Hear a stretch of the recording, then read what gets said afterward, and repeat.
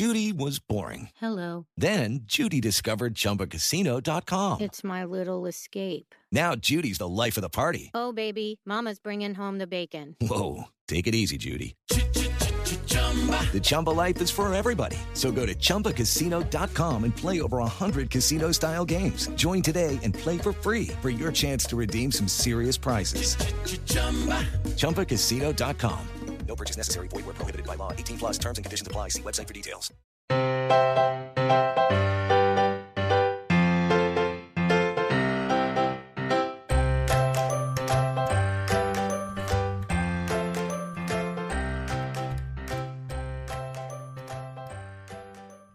Hi, everyone. It's Emma. Welcome to today's episode of the Professional Book Nerds podcast sponsored by Overdrive. In this episode, I sit down and chat with Jill and Joe, and we share all of our favorite royal reads, whether they're based on real people or simply inspired by, all the way from the Tudors to the House of Windsor.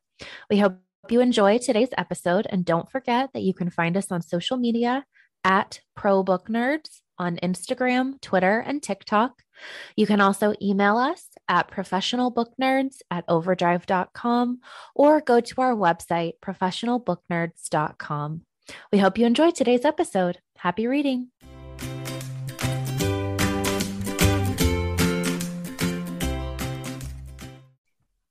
I feel like we're going to be in a silly, goofy mood again.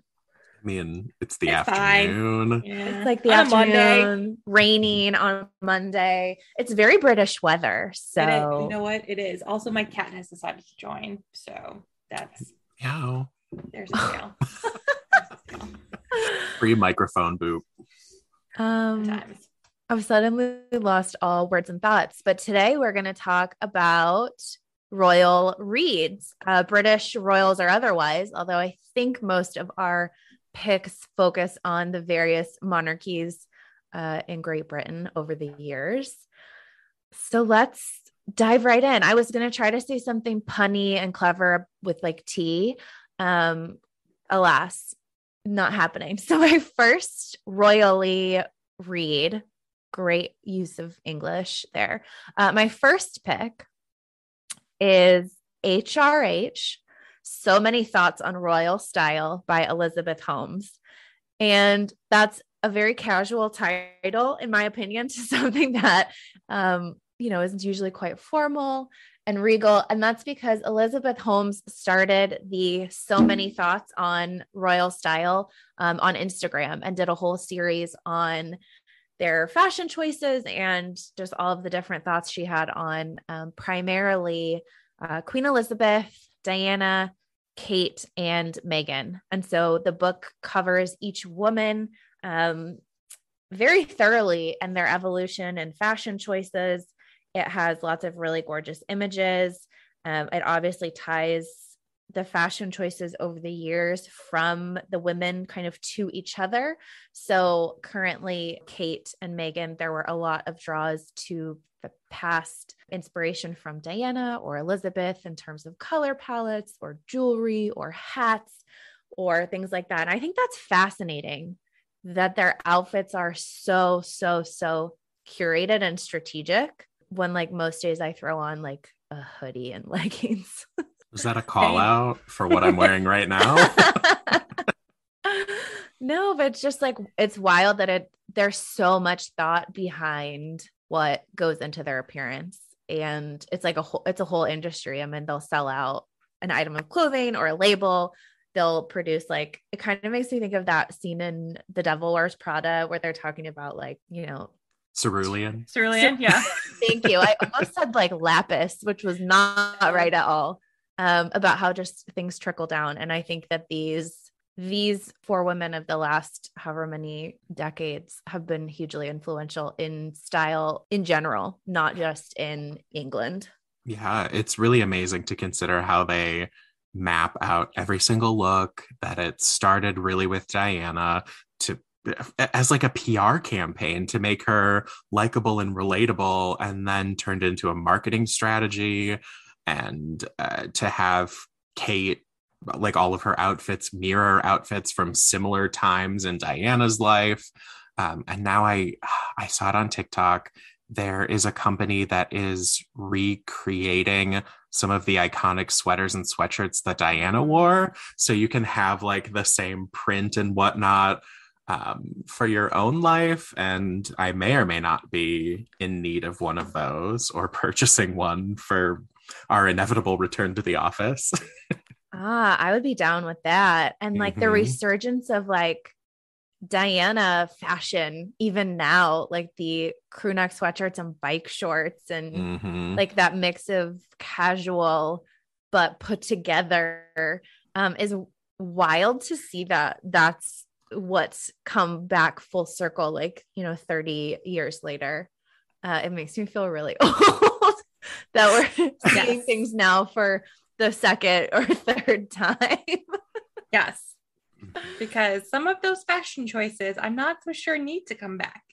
Not like, no, Mhm. she's a style icon, but it was that time period of the 80s and 90s. We all made questionable decisions in terms of clothes. And so Some of these things that are being sold in like Urban Outfitters today, I know I wore as like a toddler or to kindergarten, and all of the heartthrob characters now look like Jonathan Taylor Thomas. I don't know. It's at least the middle part. Yeah, but that's just wild to me that like bike shorts, something Mhm. that she wore that I think was quite controversial for a member of the royal family to have, bike shorts in their repertoire, no matter what the fashion was.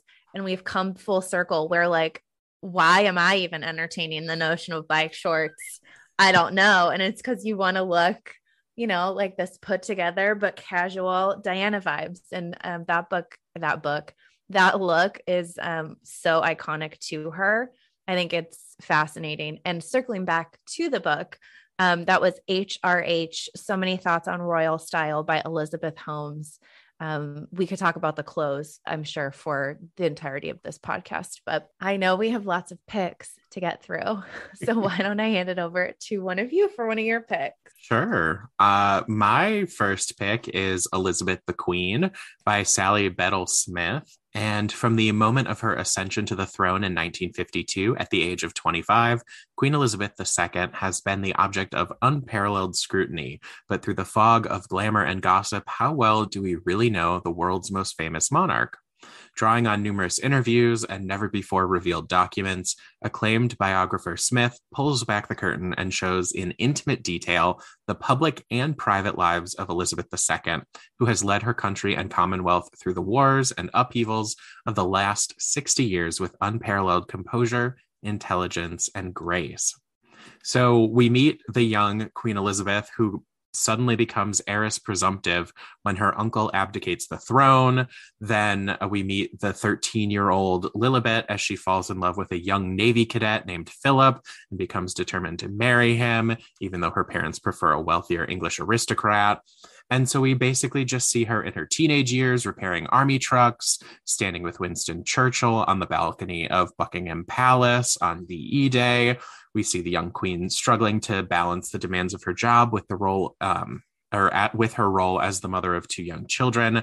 And then Smith will bring us inside the palace doors and into the Queen's daily routines, the red boxes of documents she reviews each day, the weekly meetings she's had with 12 prime ministers, her physically demanding tours abroad, and the constant scrutiny of the press, as well as her personal relationships, Prince Philip, her children, their disastrous marriages, her grandchildren, and her friends. So kind of a lovely piece to kind of look at Queen Elizabeth from the earliest days until more recently. Of course, this one doesn't cover the death of Philip. It's crazy when you think about it, that this woman's been in this role as queen for 70 years. Yeah. And so to harken back to like her childhood, like, and then all the different stages of her life and all the different things she's witnessed, like, I think she's probably I don't know, obviously I'm not British, but she's probably like a source of stability and comfort, I think, for people, just in that she's been, that figure for so long and has spanned so many big world events, milestones, that I think that it's always so interesting to look at her life over the many, many decades that she's performed these duties. And the people that she survived, Yeah, I mean, exactly. So I'm gonna go. Speaking, this is actually fashion related, so it sort of works. So my first one is The Gown, a novel of the royal wedding by Jennifer Robeson. So this starts in London, 1947. Besieged by the harshest winter in living memory, burdened by onerous shortages and rationing, the people of post-war Britain are enduring lives of quiet desperation despite their nation's recent victory. Among them are Anne Hughes and Miriam Dasson, embroiders at the famed Mayfair fashion house of Norman Hartnell. Together, they forge an unlikely friendship, but their nascent hopes for a brighter future are tested when they are chosen for a once-in-a-lifetime honor, taking part in the creation of Princess Elizabeth's wedding gown.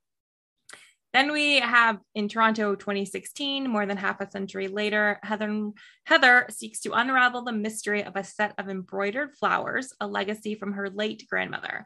How did her beloved Nan, a woman who never spoke of her old life in Britain, come to possess the priceless embroideries that so closely resemble the motifs on the stunning gown worn by Queen Elizabeth II at her wedding almost 70 years before? And what was her Nan's connection to the celebrated textile artist and Holocaust survivor, Miriam Dasson? So first, I love me some historical fiction that has two timelines and there's a connection there.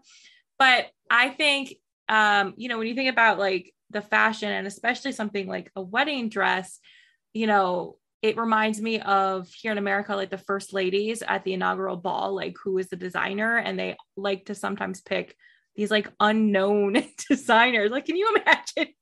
They're yeah, we're gonna make Queen Elizabeth's wedding dress. Okay, that seems like a big deal. How do you even begin to process that? And yeah, I can't imagine the idea of oh yeah, these nobodies are are now responsible for this soon to be iconic piece. It also immediately made me think of seeing Diana's wedding dress in person. Yeah. Ugh. Yeah, just to be tasked with a garment that just so many eyes are going to be on to like or dislike or critique. I'm sure, the benefit outweighs maybe the notoriety, but imagine the pressure you would feel in the lead up to, the big reveal of the dress. Right. I'm glad you mentioned this book because I forgot to. I was surprised it was not on your list. I was expecting it to be on there. So I know. I got you. Because that's Teamwork. The thing as well. I love a book about, the real royals, but we also really enjoy and inspired by tale, which is perfect for my next two picks. I'm lumping them together because they're a series. I'm positive I've talked about them at some point on the podcast, but they're just so good. And these books are The Royal We by Heather Cox and Jessica Morgan, and the sequel, The Heir Affair. So these books are not super new. They came out in 2015 and 2020, I think, respectively. But what I do think is fascinating is that The Royal We follows an American girl who goes to Oxford and accidentally falls in love with a prince. And so it was largely inspired by William and Kate's romance, but it eerily predicted Meghan and Harry's whole thing. That's fascinating that as fans of the royal family and authors and things like that they, I guess, predicted what was to come in this fictional setting. And when I was looking up books for this episode, I was reading an interview that Heather Cox and Jessica Morgan did with Vanity Fair. And I wanted to quote this because I thought it was so good. But Heather says in the interview with Vanity Fair that the royal family is the world's longest running soap opera.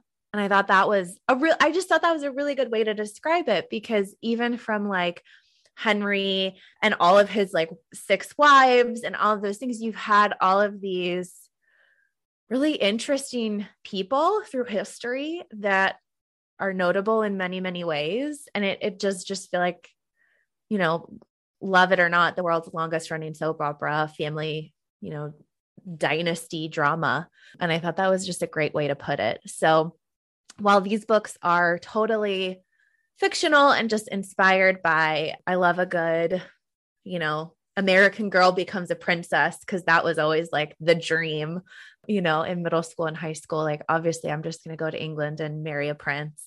So yeah, in the Royal We, Bex Porter does just that. And then in the sequel, The Heir Affair, it picks up after they're married and navigating royal life. So lots of calls to real people and real events, but very much takes place in its own world. So again, that is The Royal We and The Heir Affair by Heather Cox and Jessica Morgan. And go ahead. I was gonna say, like, no, I think you're right. I like that quote in Vanity Fair, because when you think about the actual family tree, it's long and extensive, and there's just like weird divergence based on royal protocol and the royal line of succession, and it's all kind of bananas. Yeah, it's fascinating. And even like in like popular culture now, like I'm thinking Bridgerton, where I was Googling, the real Queen Charlotte or the real King, whatever. And you're like, wait, there's so many things that are just fantastical that you can't believe these are real people and these are their real stories. And like, yes, these monarchs had 15 children, and then their 15 children had children. And like, it's just, I do think that's why it's fascinating, because there's so many areas there that you can find something that's interesting to you. It's wild. And again, yeah, it's centuries old. So there's certainly something that appeals. And I think a lot of our picks are set in modern times or pertain to the Windsors, but the Tudors and all the other generations are certainly just as fascinating. So which is why I have 2 books about the Tudors on my list. So thanks, Emma. I'm going to jump on in here. So people who've listened to this podcast know that I'm like kind of obsessed with the Tudors and love them, and have read many books, fiction and nonfiction. So I have a fiction pick and a nonfiction pick. My fiction pick, it's The Boleyn Inheritance by Philippa Gregory. First, as a full-on disclaimer, I'm well aware that Philippa just like totally makes up history. I know that. So I know. But I've talked about the other Boleyn girl multiple times. On the podcast, I don't know if I've ever talked about The Boleyn Inheritance, which comes after that. And it takes place after the death of Henry's third wife, Jane Seymour, who has the only one to give him a son, but she dies in childbirth. And so the book is about Henry's fourth wife, Anne of Cleves, and his fifth wife, Catherine Howard, Anne came from like what would eventually be Germany, like that kind of area. There was a portrait of her that was sent ahead of time.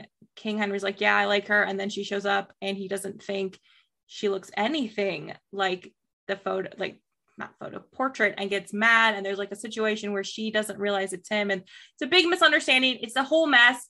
And then Catherine Howard was like a teenager when the very much older King Henry like pursues her while married to Anne of Cleves. And it's Philippa Gregory taking history and doing what she does with it. But she writes them so well, though. She does write them very well. She like really captures that intrigue and of the court and the dynamics of the relationships. And honestly, of all the 6 wives, Anne of Cleves probably got the best deal out of them all. So just saying that. But I really like this because of the wives, I think, Anne is like my favorite next to Anne Boleyn. So like the 2 Annes. I like the 2 Annes. And so if you read The Other Boleyn Girl and you're interested in some of the other wives as told by Philippa Gregory, there's The Boleyn Inheritance. But speaking of the first Anne, my other book is a nonfiction book called The Lady in the Tower. It's by Alison Weir. She is a Tudor historian, English monarchy historian. She's written about others, monarchy families too. But this is the fall of Anne Boleyn. So this is a book that is dedicated to Anne's like the last days of her life, from like how she got to there in the tower, and being beheaded, and spoiler alert, Anne Boleyn was beheaded. But her trial and everything surrounding the trial and how that all came about, and her arrest, and especially if you have read The Other Boleyn Girl, there's a subplot involving Anne Boleyn and her brother in The Other Boleyn Girl that's not really based on accuracy to some degree. Like, Anne was totally set up. And so this is a nice sort of counter to that, with historical detail about what those last days were like. And, you know, the question of the like men at court who surrounded her and what was really happening there. So yes, Boleyn Inheritance by Philippa Gregory and The Lady in the Tower by Alison Weir are my tutor picks for this one. We love a historical spoiler alert. I know. I'm like, if nobody knows that Anne Boleyn lost her head, there's probably, if by now you are not aware of that, we can't help you with that now. We can't help you with that now. Also, I'm pretty sure that 6 is coming to Cleveland here, the Playhouse Square, and I'm so excited about seeing that musical. Yes. Like our coworker Andrea and I were already talking about it, because we've also talked about our love for the Tudor. So just, if you are in Cleveland, I'm pretty sure 6 is going to be part of the Playhouse Square package. This is recording before they announce, but I'm just putting it out there. But anxiously awaiting for the official, official announcement. Keep checking my inbox. So I will give my only fiction title to kind of complement Emma and Jill's fiction titles. This one came out just about a year ago in 2021, and this is the new series, Her Majesty the Queen Investigates. This is The Windsor Knot by S.J. Bennett. So had to throw out a little, cozy mystery that the Queen is trying to solve. So it is the early spring of 2018, and Queen Elizabeth is at Windsor Castle in advance of her 90th birthday celebrations, but the preparations are interrupted by the shocking and untimely death of a guest in one of the castle bedrooms. The scene leads some to think the young Russian pianist strangled himself, yet a badly tied knot leads MI5 to suspect foul play. When they begin to question the household's most loyal servants, Her Majesty knows they're looking in the wrong place. For the Queen has been living an extraordinary double life ever since her teenage years as Lilibet. Away from the public eye and unbeknownst to her closest friends and advisors, she has the most brilliant skill for solving crimes.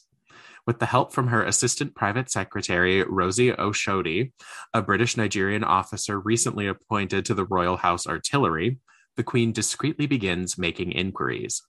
As she carries out her royal duties with usual aplomb, no one in the royal household, the government, or the public knows that the resolute Elizabeth won't hesitate to use her keen eye, quick mind, and steady nerve to bring a murderer to justice. So this book does a really great job of capturing Elizabeth's voice and like her nuance and her wit, and it is really charming and imaginative. And it's kind of like, I don't know, I'm going to say Murder, She Wrote. When won't I take the opportunity to say Murder, She Wrote? But if you wanted to imagine a world where the Queen lives a double life as like a PI, this is for you. I love that so much. And that reminds me of a different cozy mystery series that I'm frantically looking for. It is Kensington Palace Chef Mystery. It might not be this one, but I know there are several set in, the royal residences that incorporate the real characters, and I love it. I love it. Yes, it's like fun fan fiction, kind of. Yeah. Those ones are Kale to the Queen and Lord of the Pies by Nell Hampton. I'm not sure if that's entirely the one I was thinking of, but it'll do. My favorite genre of cozy mysteries, the food pun related ones. Yes, is a food pun. That ticks all boxes. It's pouring rain, so apologies if you hear thunderstorm in the background. We have excellent weather for this gloomy Monday. But the next pick that I have, we'll stick with fiction here and fictional accounts, is The Other Windsor Girl by Georgie Blalock. apologies if that's not the correct pronunciation, but this is a historical fiction tale that follows Vera, where her life is sort of mapped out for her. She's going to get married and sort of progress as she would like, living her dream. But her fiance is killed in the war in the 40s. And so her whole entire life plan obviously has gone off track. And she sort of has a chance meeting with Princess Margaret, and her whole life sort of changes. And she becomes one of Princess Margaret's second lady in waiting. And so this is a fictional character with real references to the real Princess Margaret, and sort of imagining what it would be like to be this lady in waiting who is sort of part employee, part confidant, part friend. And that's just a really interesting take on a really notable figure. Princess Margaret did a lot to pave her own path as sort of the sister to the queen. And there have been a lot of different stories about her and, interpretations of her. And I know people are fascinated with her. I think she's a really interesting person that you can kind of still be within the confines of this very like stiff upper lip type of family, but obviously make choices for yourself. So I know that she was really notable and got a lot of notoriety in many ways for just making the decisions that she wanted to make. So that was the other Windsor girl. And I do love when they combine, made up stuff with very real situations and people, and just sort of casting it as if it happened this way. So that is why I really enjoy this. So I'm going to take a step back and I guess go a little further back in our line here and talk about The Queen Mother by William Shawcross. This is the official and definitive biography of Queen Elizabeth, the Queen Mother, the most beloved British monarch of the 20th century. Bold claims. So she was the consort of King George VI, mother of Queen Elizabeth II, and grandmother of Prince Charles, Elizabeth Angela Marguerite Bowles-Lyon, the ninth of the Earl of Strathmore's 10 children, and she was born August 4th, 1900. Nice and flat on the money there. And certainly no one could have imagined that her long life, she did die in 2002, would come to reflect a changing nation over the course of an entire century. Vividly detailed, written with unrestricted access to her personal papers, letters, and diaries, this is a candid royal biography that is also kind of a singular history of Britain in the 20th century. So good one if you want to reflect on kind of where the Windsors started, so to speak, with The Queen Mother by William Shawcross. I feel like the Queen Mother is one of those figures that has always been so interesting to me. Mm-hmm. Because she's not in the royal line, but she's so instrumental and was such a powerful voice and figure within the family when she was alive. Just utterly fascinated by her. Absolutely. And the best, me always looking for a pop culture reference, the only good foil I can think of is Maggie Smith as the Dowager Countess in Downton Abbey. But truly just to look at her life and see everything spread out across so much time was really fascinating. Yeah, for sure. So my next one is Royal Sisters by Anne Edwards. This is a nonfiction book about Margaret and Elizabeth, who, these pair of royal sisters had no choice in their historic positions. They were just sort of born into this and into that line. But behind the palace gates and within the all too human confines of their personalities, they displayed tremendous individuality and suffered the usual symptoms of sibling rivalry. And so in her book, Anne Edwards provides an unprecedented and intimate portrait of these most famous siblings during their formative and dramatic youth years.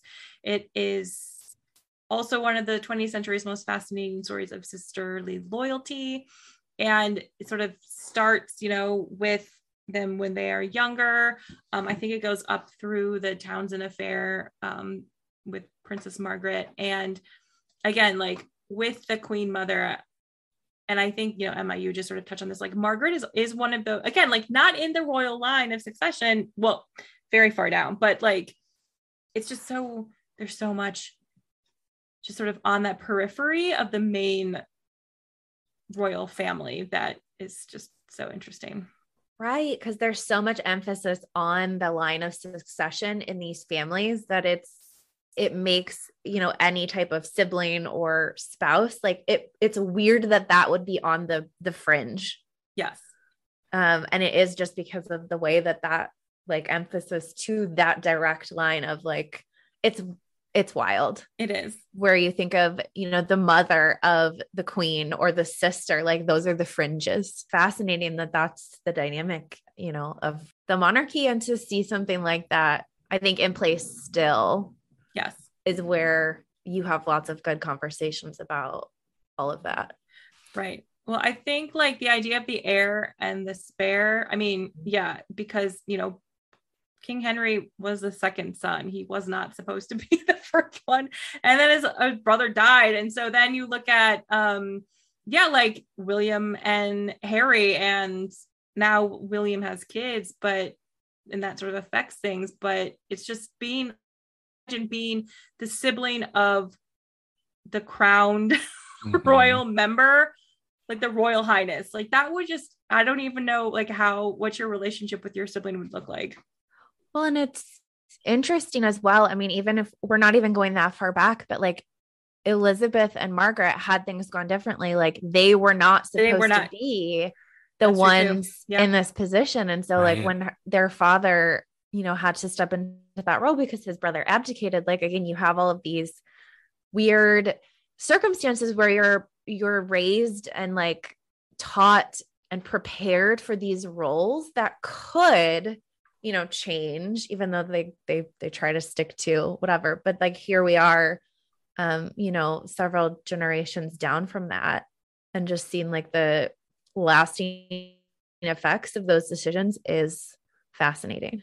100%. While Truly. we are talking about Elizabeth and Margaret, I do have one more pick that specifically talks about them. It is the Windsor Diaries. So these are never before published diaries from, I'm going to struggle with this name, even though I looked up how to pronounce it and my afternoon brain has completely just not helping me here. But this is the Windsor Diaries by Alethea Fitzalan Howard.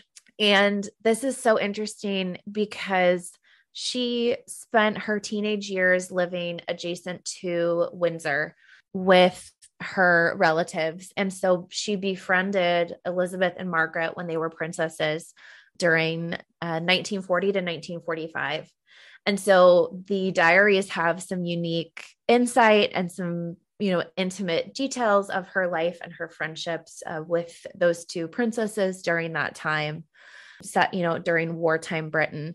And so what was interesting to me about these diaries is the insight that she gives onto how Elizabeth in particular is already just on her path to being, you know, the monarchy and being the crown, even from a very, very young age.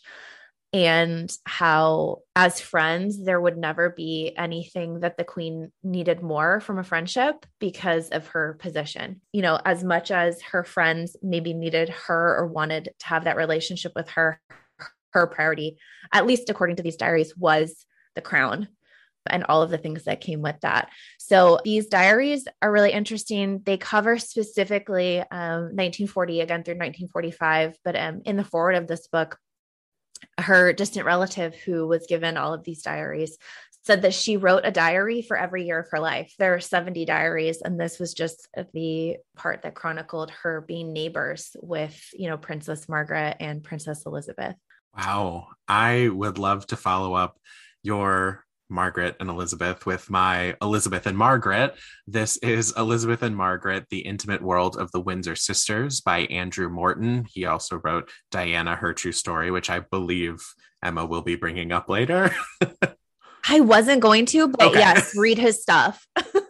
I couldn't remember. So, there you go. Free shout out to Diana, her true story. But this is Elizabeth and Margaret by Andrew Morton. They were the closest of sisters and best of friends.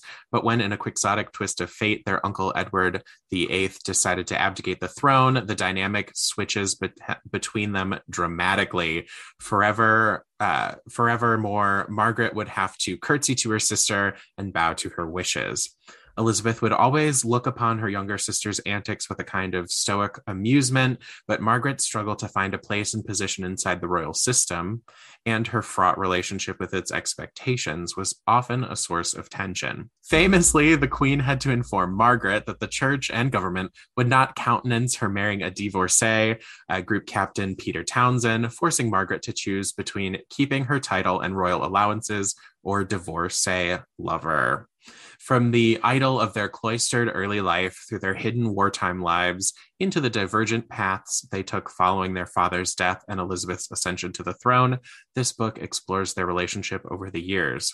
So Morton's latest biography offers unique insight into these two drastically different sisters, one resigned to duty, like Emma just mentioned with her last book, and the other resistant to it, and the lasting impact they have had on the crown, the royal family, and the ways it has adapted to changing over, and into the 20th century. So a kind of solid follow-up for your last pick, Emma.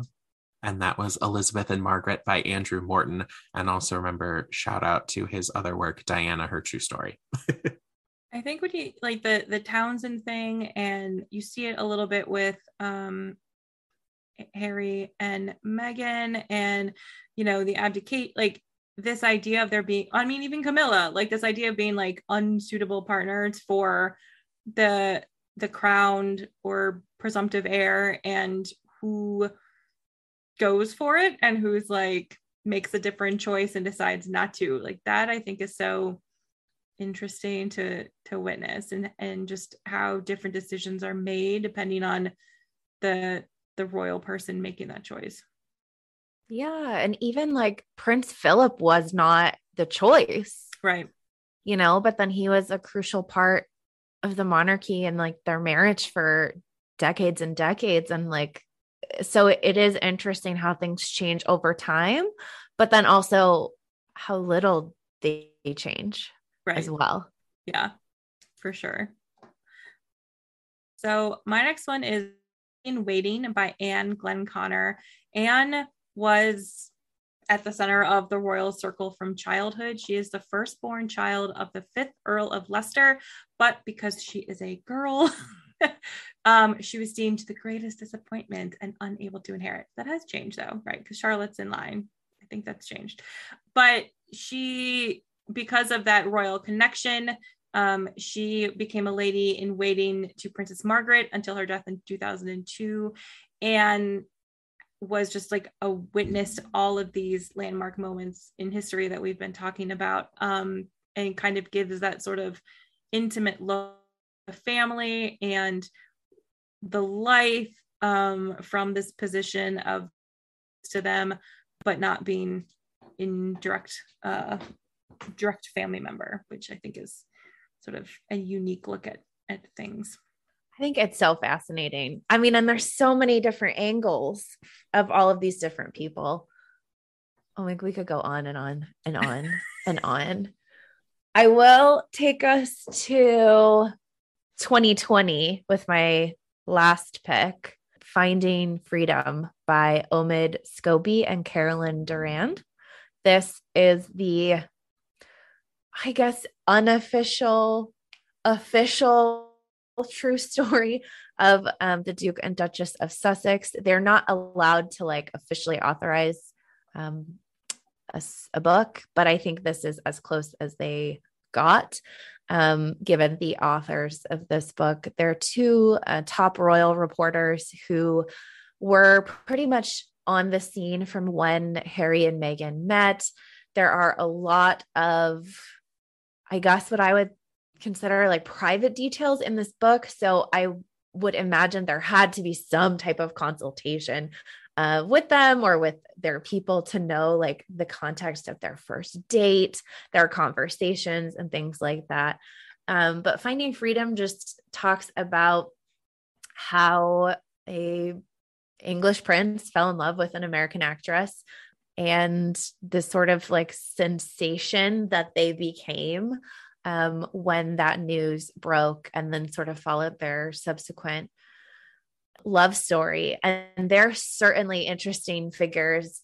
I mean, in our current day and age, where they're just absolutely not, conforming to the roles that they were supposed to be in, as, since this book came out. And I think they added some additional content to the ebook of this that touches on this, but, walking away from their royal titles, a couple of years after they got married, and all of the attention that was upon them with the birth of their son, and then their daughter, and just all of the scrutiny. I think that they're really fascinating people who walked away from that monarchy. And I mean, those things are still playing out. So I'm sure we will continue to see books on Harry and Meghan, and not only on their love story, but on their impact on, the House of Windsor and how people look at the royal family. And we may have even further insight when his like tell-all book comes out, supposedly later this year.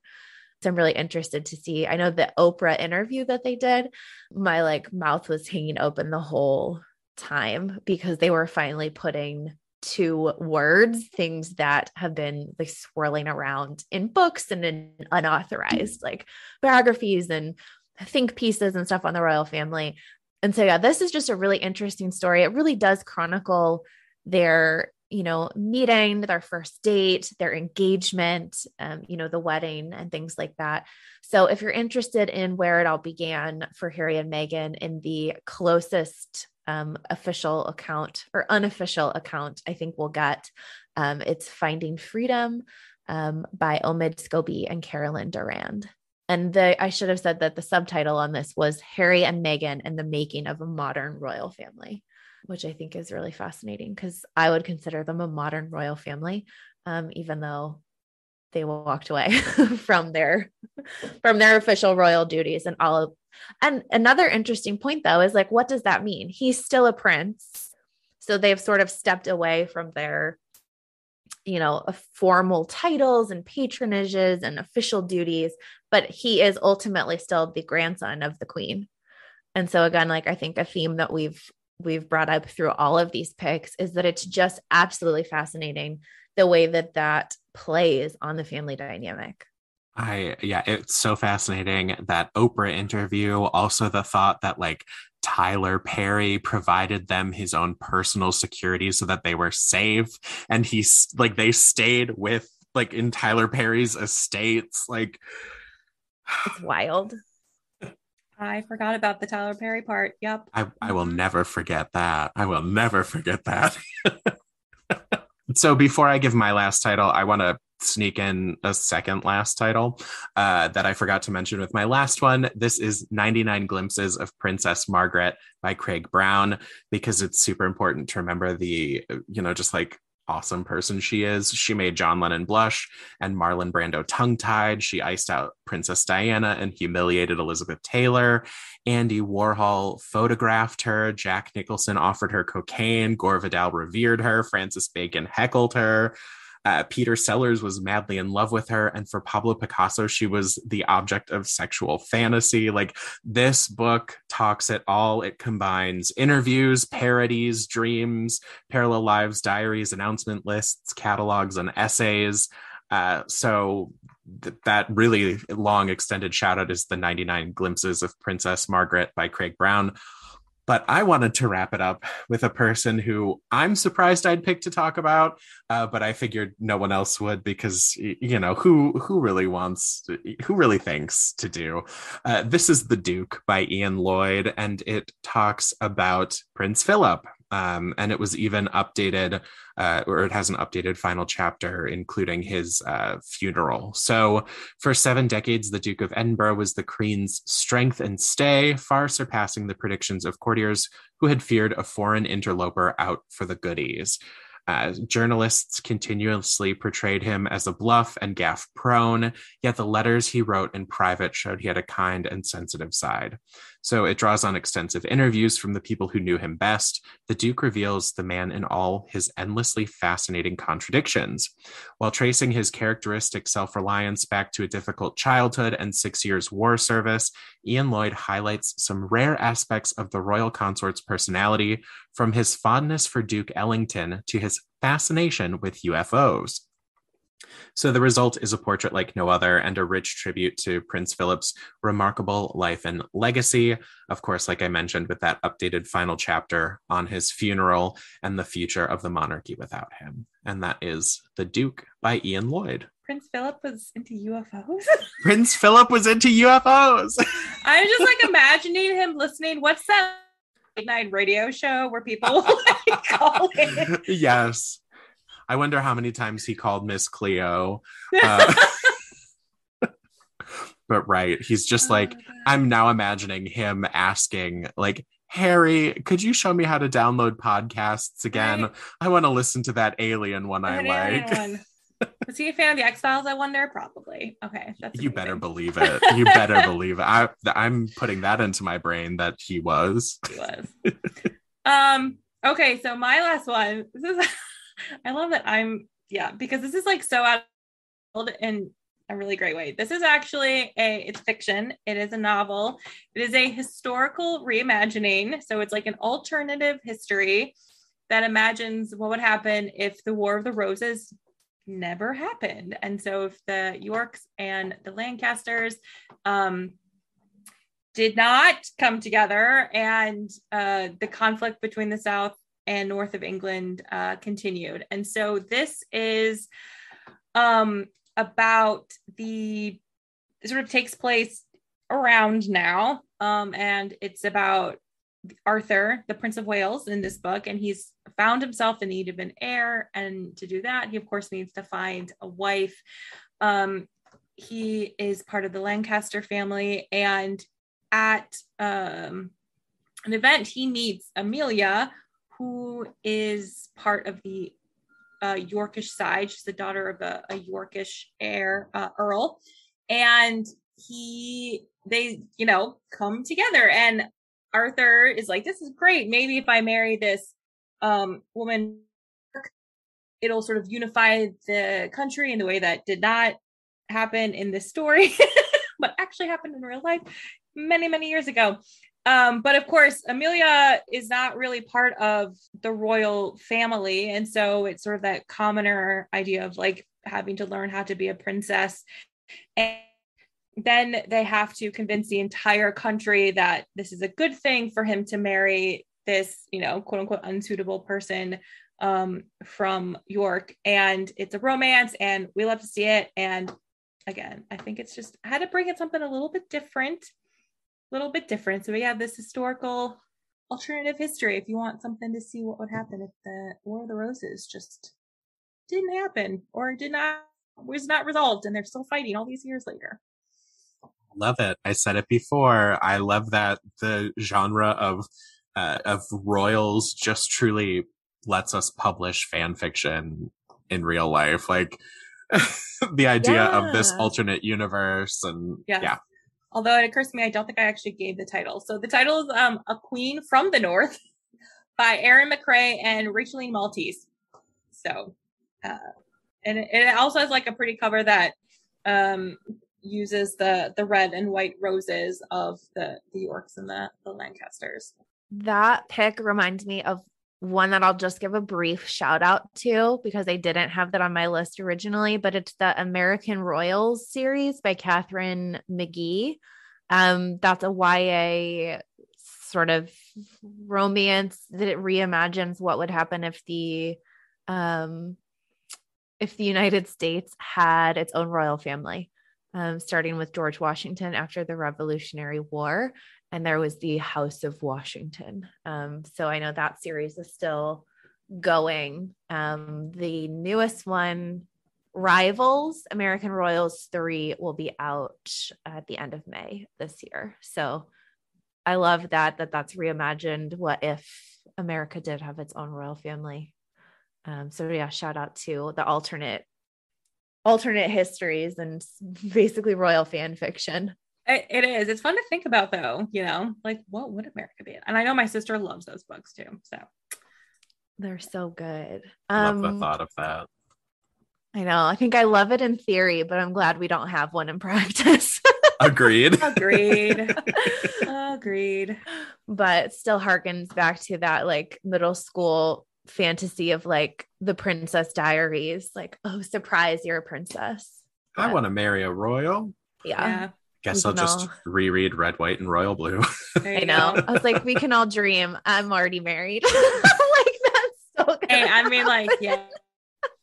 So well, you both can live through my hopes. I'm gonna find a royal. Maybe I'll be the Prince of Monaco. I mean, there are still several royal families still out there. There are. But yes, if you would like to just read about them or things inspired by them, we hope you enjoyed this episode and this very diverse selection of royal reads. We hope you enjoy it. Happy listening and happy reading. Happy reading. Bye, everybody. Why did I wave?